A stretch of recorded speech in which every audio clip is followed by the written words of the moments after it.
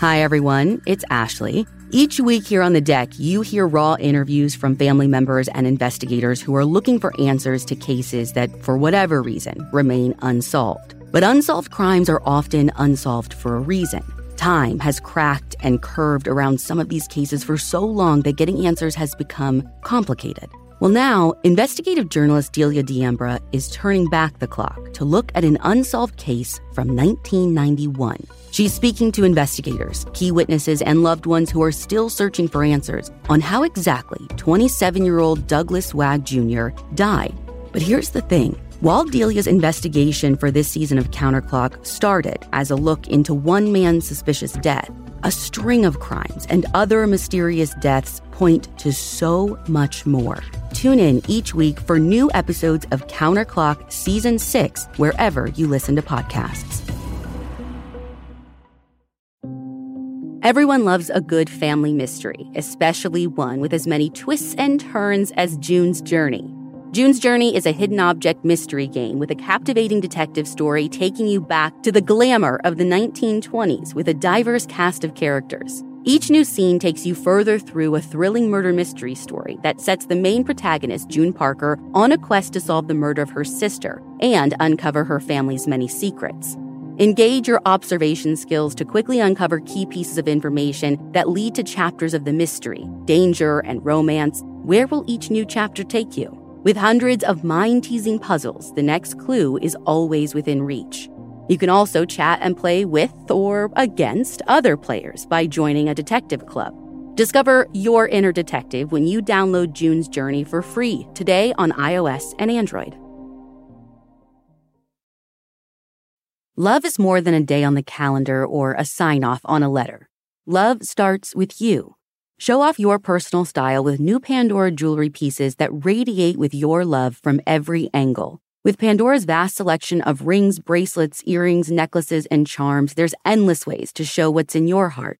Write a love note to yourself or your best friend with handwritten charms or a personal engraving. Shop now at pandora.net. Pandora, be love.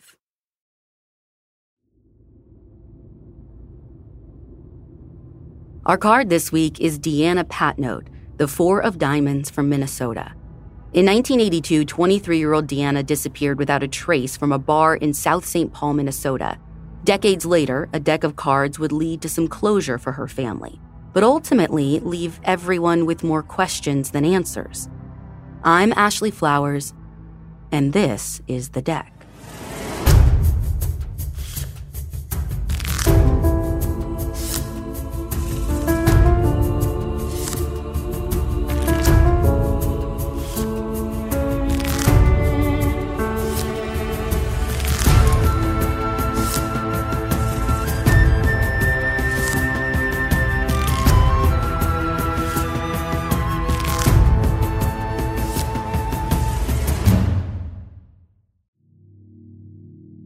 In February of 2006, Jim Warren was taking on one of his first assignments after being promoted to detective at the Wabasha County Sheriff's Office in Minnesota.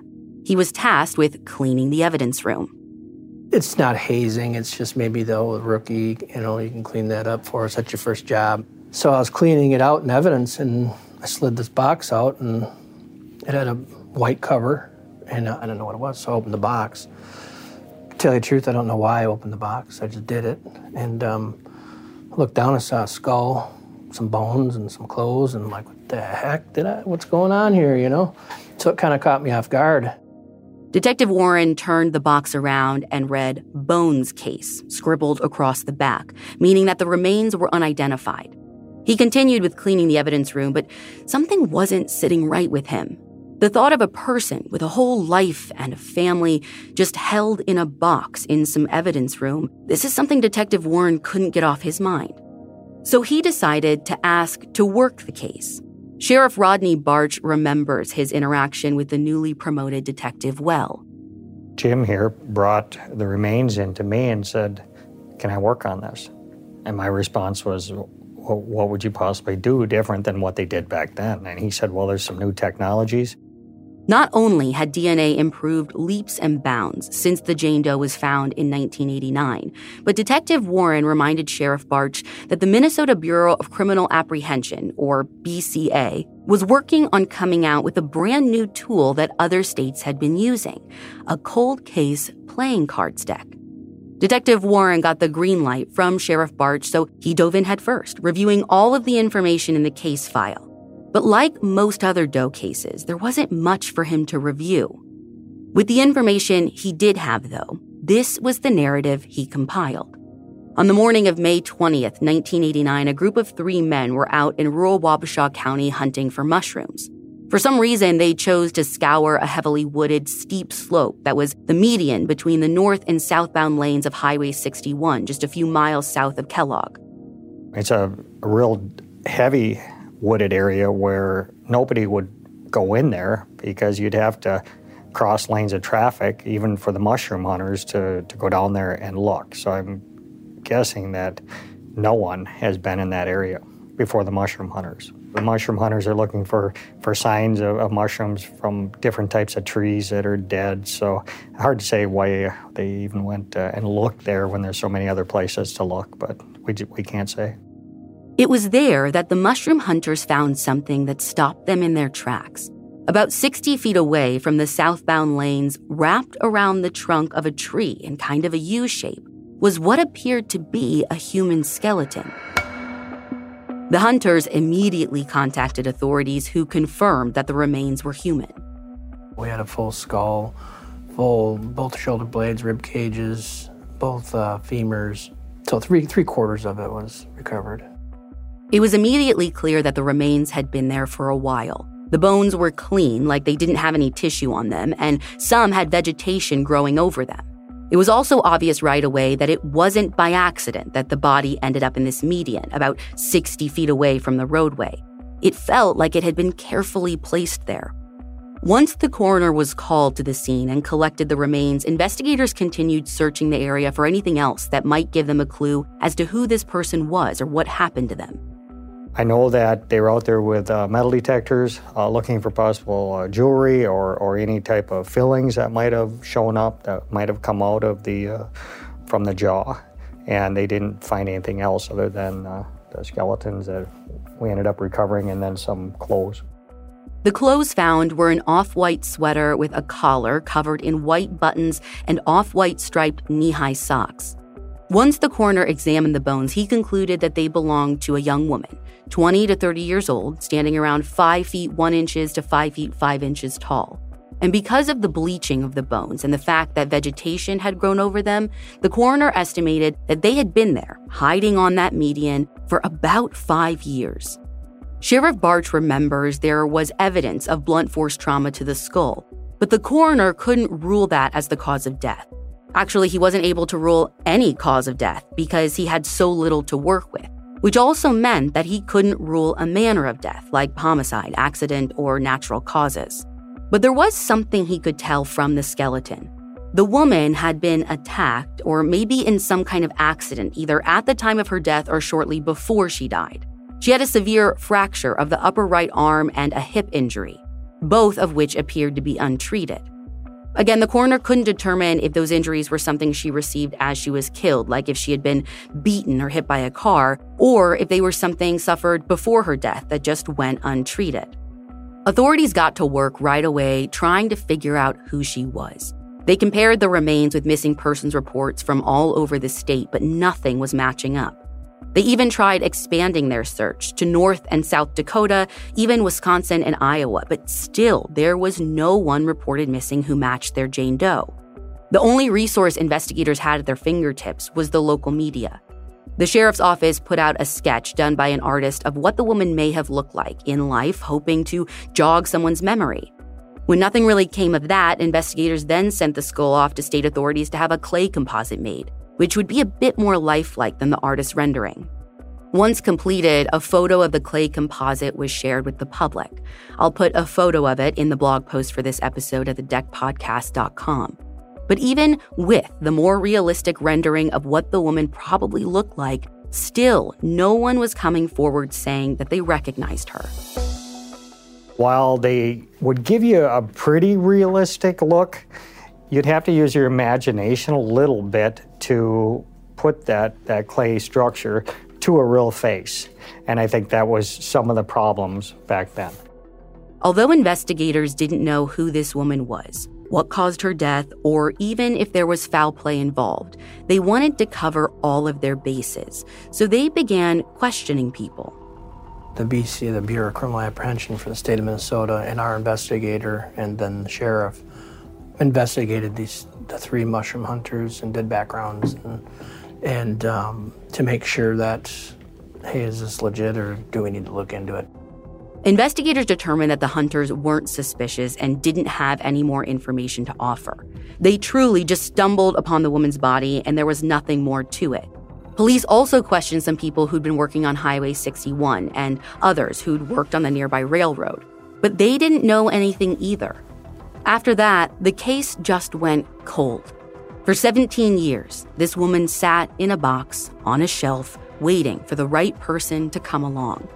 Detective Warren knew he was that person, and he was ready to spring into action.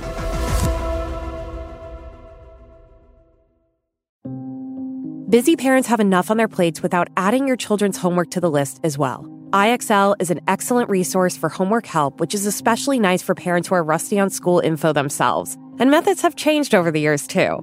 IXL Learning is an online learning program for kids. It covers math, language arts, science, and social studies.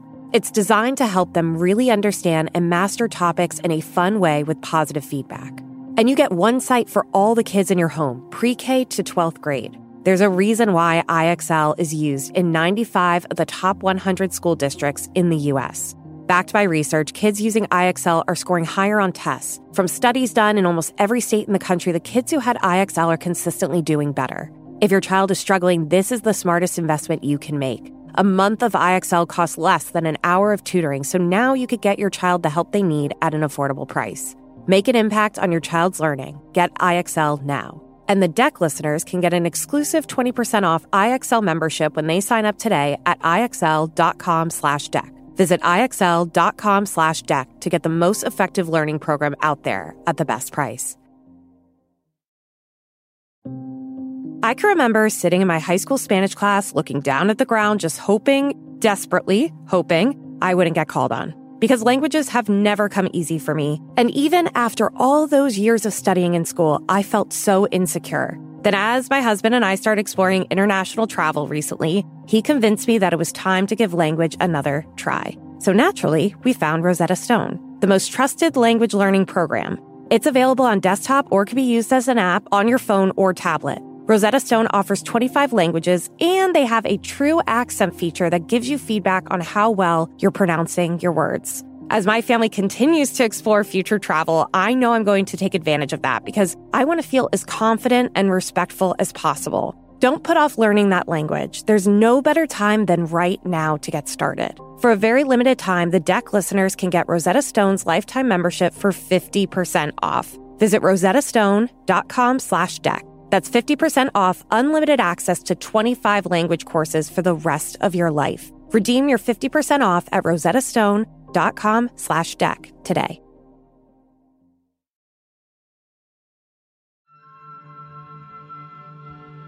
I immediately jumped to this new technology of maybe sending the skull out because I looked at the clay composite and said, well, the technology is a lot better today than it was. So that's the first step I did. Warren did some digging and found that Louisiana State University was renowned for the work their anthropology unit was doing. So he got in contact with them to see what options he had. They said that they could make a realistic, computer-enhanced clay facial reconstruction, and all they would need to do that was the skull. So Detective Warren sent it off to be examined. While he was waiting for the facial reconstruction results, he also looked into other ways of figuring out the woman's identity, including getting her on the new cold case playing cards deck that the BCA was putting together. It proved to be a bit of an uphill battle, though, because Wabasha County already had a face on the deck, Deana Ingersoll, who we actually did an episode on last year. You see, most of these decks aren't made up of just one department's cold cases. It's usually a statewide thing, and different agencies will submit the cases that they need help with most. So for a county inhabited by a fraction of a percent of the state's population, it seemed like a stretch for them to get 2 of the 52 cases featured. But Detective Warren was persistent, and he convinced the BCA to put the Wabasha County Jane Doe on a card. He was hoping to have the new and improved facial reconstruction back from LSU before the cards were printed. But the turnaround time was too tight. They ended up having no other choice but to put the old original clay reconstruction on the card instead. In 2008, the playing cards were finally released. They were handed out to 515 police departments and 75 jails. And according to Pioneer Press, 10,000 decks were distributed to inmates at state prisons. In addition to all of that, PDFs of the cards were posted online on the Minnesota Department of Public Safety's website, so anyone could see the cases featured. To everyone's surprise, soon after their release, the playing cards generated a promising tip.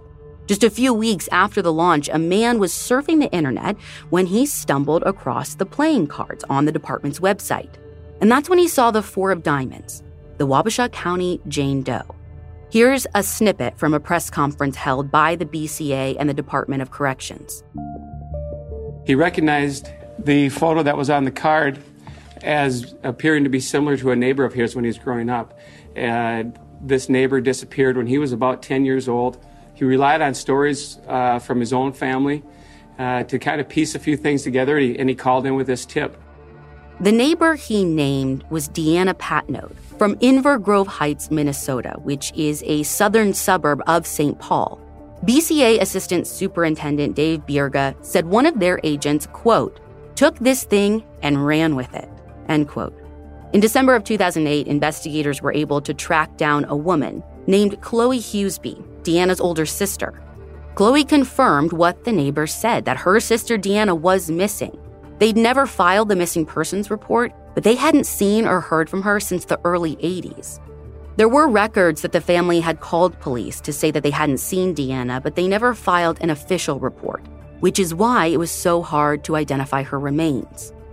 I know her family cared, and I know there's still family around, but I have a hard time wrapping my head around if you called the police one time, and why wouldn't you follow up? And maybe they said, we'll call back if she don't show up in 2 days, and that was it. That she went on vacation and she never came back. As frustrating as it is, Detective Warren told us this isn't an uncommon thing to see in cases from decades ago. Things back then happened like that, where sometimes maybe the family didn't have trust in law enforcement. Maybe they called them and said they were good, and nothing ever was reported. I can't say that for a fact. I can't blame anybody or point fingers. But to me, by reading what I read, it sounds like maybe they didn't think she'd be found, or she was just common to have her leave for a day or two, and that I don't know, but I'm just speculating. But a lot of times that happens, and she was never seen again, and there was never, ever a missing persons report made on her. And again, the times have changed. And we're not talking about a 12-year-old. We're talking about an adult, and a lot of times back then they'd say, well, she's an adult, she can go where she wants. And missing persons were taken differently than they are today. Reported or not, Deanna's family had felt the hole that her absence left in their family. Chloe said she was dumbfounded and amazed when she got a call that her sister had possibly been found. It renewed a hope that she and her family had let go of long, long ago. Now, she was out of state by then, living in Iowa, but she was able to provide DNA for comparison. It's worth noting that in the press conference held by the BCA and the DOC, Chloe pronounced her sister's name as Deana, and unfortunately, we were unable to get a hold of her for an interview. So for consistency's sake, we're pronouncing her name Deana, which is how detectives pronounce it.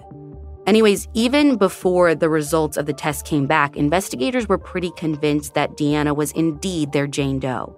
Remember how I said that police initially thought the woman had been hit by a car or in some kind of accident because she had some pretty severe injuries? Well, investigators learned that Deana had gotten badly hurt just a few months before she vanished. She jumped out of the back of a pickup, and no one knows why she jumped, but she jumped out of a moving vehicle on a gravel road. And that caused a severe upper right arm fracture and also an injury to her right hip. Deana's injuries perfectly matched up with what the coroner back in 1989 concluded from the remains. Just a few weeks after Chloe gave her DNA, everyone's suspicions were confirmed. The test concluded, beyond all medical certainty, that the remains were Deana Patnode. As part of that process, another autopsy was completed, and this time, drawing from his findings and the new information that they'd learned, the medical examiner ruled that Deana's manner of death was homicide. During the press conference held by the BCA and the DOC, Chloe described the mixed emotions that came with the DNA match. Grief for her sister's death, but at the same time, relief for finally having answers after all of these years. She said, quote, "We just never thought that we'd hear anything, and this is just phenomenal. We're so thankful that she got to be one of the playing cards because she wouldn't be identified. I know that. I mean, I didn't give up. I always expected her to walk through the door too, but no, it's Deana," end quote. Investigators were also glad to finally have a name for their Jane Doe and a level of closure for Deana's family. But this was just the beginning of a brand new investigation. How did she end up there, and who killed her? There was a problem. Because she was never reported missing, that meant there wasn't another investigative file out there that Detective Warren could piece together with his own. He'd have to start from scratch, tracking the moments of someone who went missing 27 years before, which proved to be difficult because that meant that they'd have to rely on the memories of her friends and family from nearly 3 decades ago to piece together a timeline of her last known movements.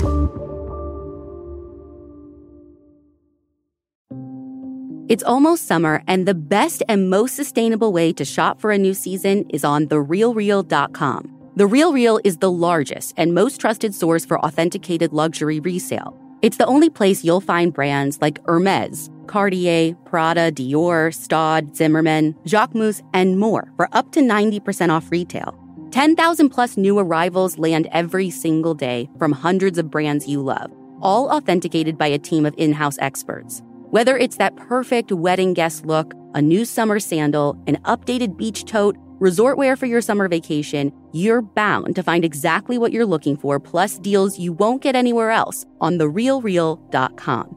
Visit TheRealReal.com and use code DECK at checkout for 20% off. Terms apply. When it comes to your health, there should be no compromises. Don't go back to that doctor who doesn't fully listen to you or rushes through your appointment. Instead, check out ZocDoc. ZocDoc is a free app and website where you can search and compare highly rated in-network doctors near you and instantly book appointments with them online. Search by location, availability, and insurance, no compromises. And these doctors all have verified reviews from actual real patients. And you don't have to wait forever to get in with someone good. When I looked online, the typical wait time to see a doctor booked on ZocDoc is between just 24 and 72 hours. That's it. You can even score some same-day appointments.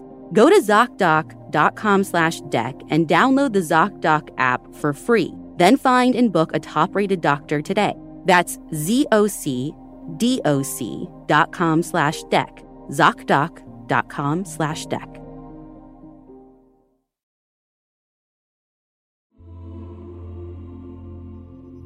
Based on everyone's recollection, the last time Deana was seen was on October 26, 1982. She was out for a night with friends at the Buckboard Bar on Concord Boulevard in South St. Paul, which is roughly 80 miles away from where she was found in Wabasha County. Friends who were with her at the bar that night recalled that at some point they saw her leaving with someone else. Now, at first, it was reported that she was seen leaving with a friend, but later that was changed to her seen leaving with an unknown man. Now, because this happened nearly 30 years prior, the friends couldn't recall what the man even looked like. Like, no guess at height, build, hair color, age, none of that. Which, I mean, that was at least something, because it probably meant this guy wasn't someone her friends knew, so he likely wasn't a close friend of Deana's and probably wasn't someone who went to that bar a lot. The friends also weren't able to provide a vehicle description, but it's not super clear if they even saw her get into a car with this mystery man at all. I mean, it's very possible that she just walked out of the bar with the man and then they went their separate ways. South St. Paul is only a few miles from Inver Grove Heights, so maybe she tried to walk home and got abducted on the way. Or maybe she tried to hitchhike, which investigators learned she wasn't against doing. If that was the case, maybe she got picked up by a shady character along the way. Regardless, it seemed like the last person who saw Deana would have been this man that she was seen leaving with.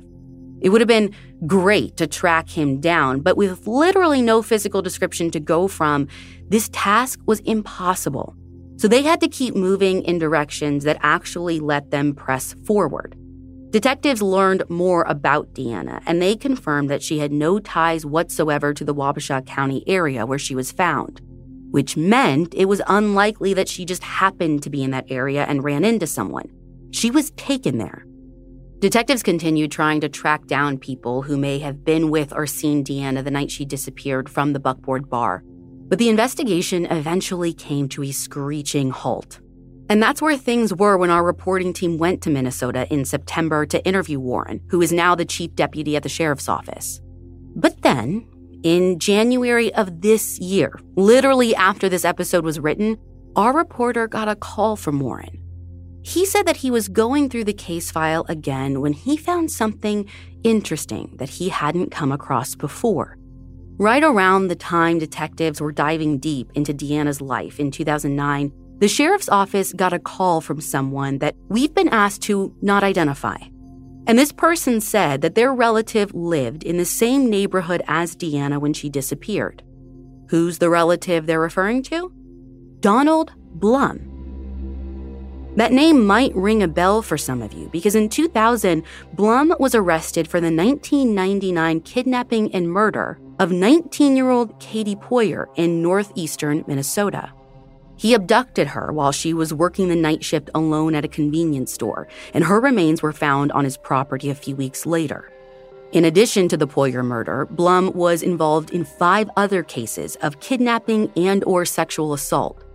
From what Warren can tell, back then, the sheriff wrote to him in the out-of-state prison where he was serving his time.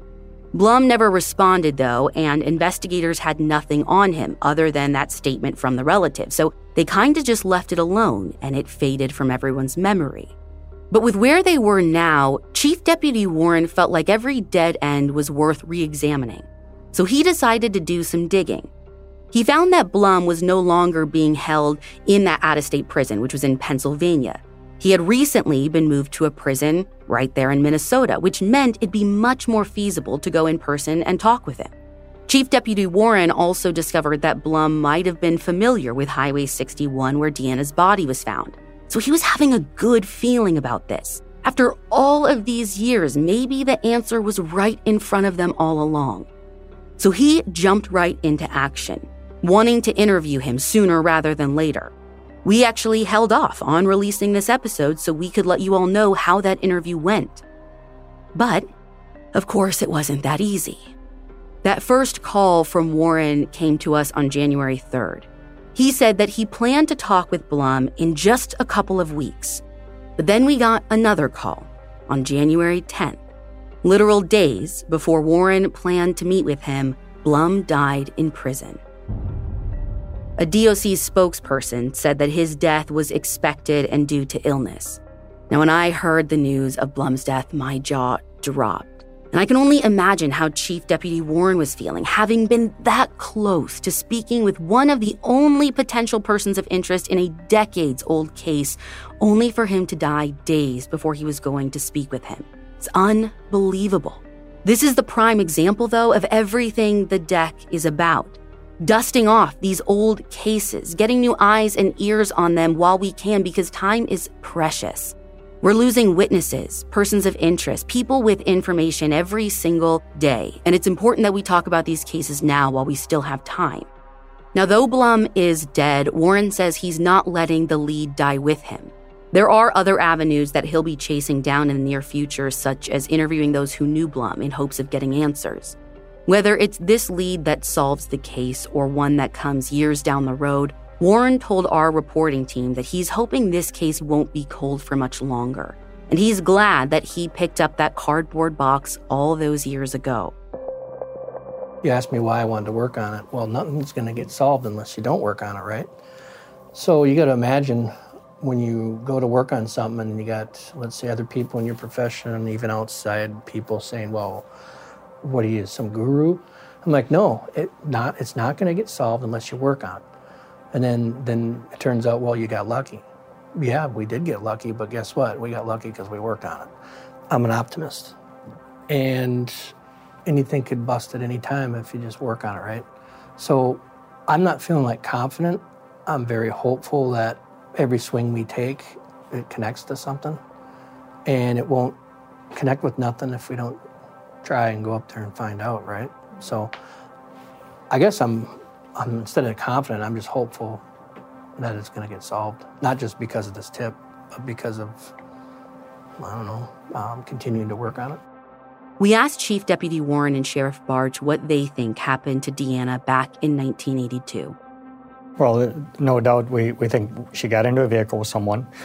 There is no idea or no evidence to conclude if there was any type of assault on her sexually or not, but we assume that an altercation occurred somewhere there or on the way down here on Highway 61 where she ended up in our county. But outside of that, we have no idea on how to put it together. But she could have had an altercation with somebody. She could have been, for all we know, she could have been stabbed. We know she wasn't shot. She could have been strangled. She could have hit her head on a curb and died, maybe intoxicated, and the person freaked out, but it's a long ways to bring a body. Something tells me that the person that did this knew the area of Highway 61 well enough to come down here and possibly leave her on the way to maybe a different state. Sheriff Barch said the fact that the two crime scenes are nearly 80 miles apart has complicated the investigation. I think one of the issues here is location, that while her body was placed here in the woods, we don't think the crime happened here. We think the crime happened someplace else, and then she was placed here, either by a trucker or somebody that was just needed to drive through this area, knew that area. So there wasn't a lot of tips that came in. I think, and that was probably location was more than anything in regards to tips. Although Deana's loved ones have gotten the closure of finding her and knowing she's not missing anymore, Sheriff Barch says he hopes this isn't the only closure they get. First and foremost, we'll be thinking about the Patnode family and then her close friends as well to put some closure on it for them, because I know this isn't closed for them. I know that they think about it every day in regards to what happened to her.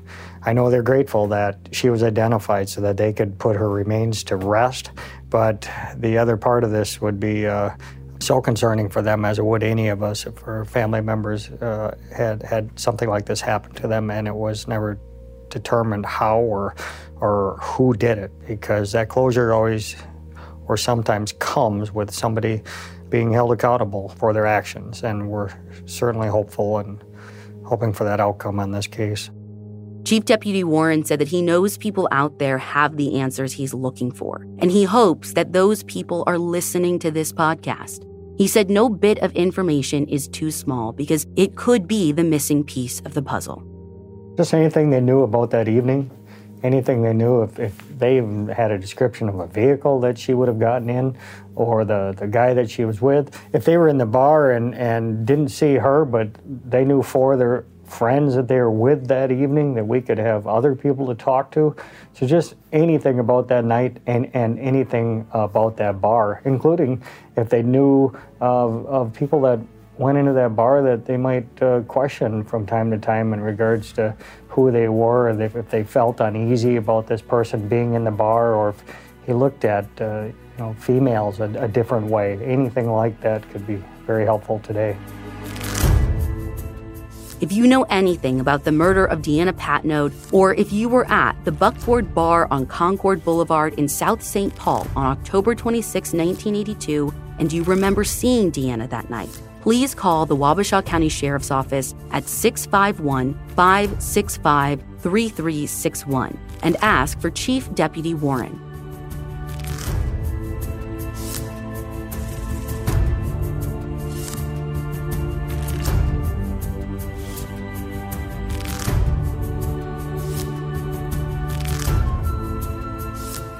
The Deck is an Audio Chuck production with theme music by Ryan Lewis. To learn more about The Deck and our advocacy work, visit thedeckpodcast.com. So, what do you think, Chuck? Do you approve?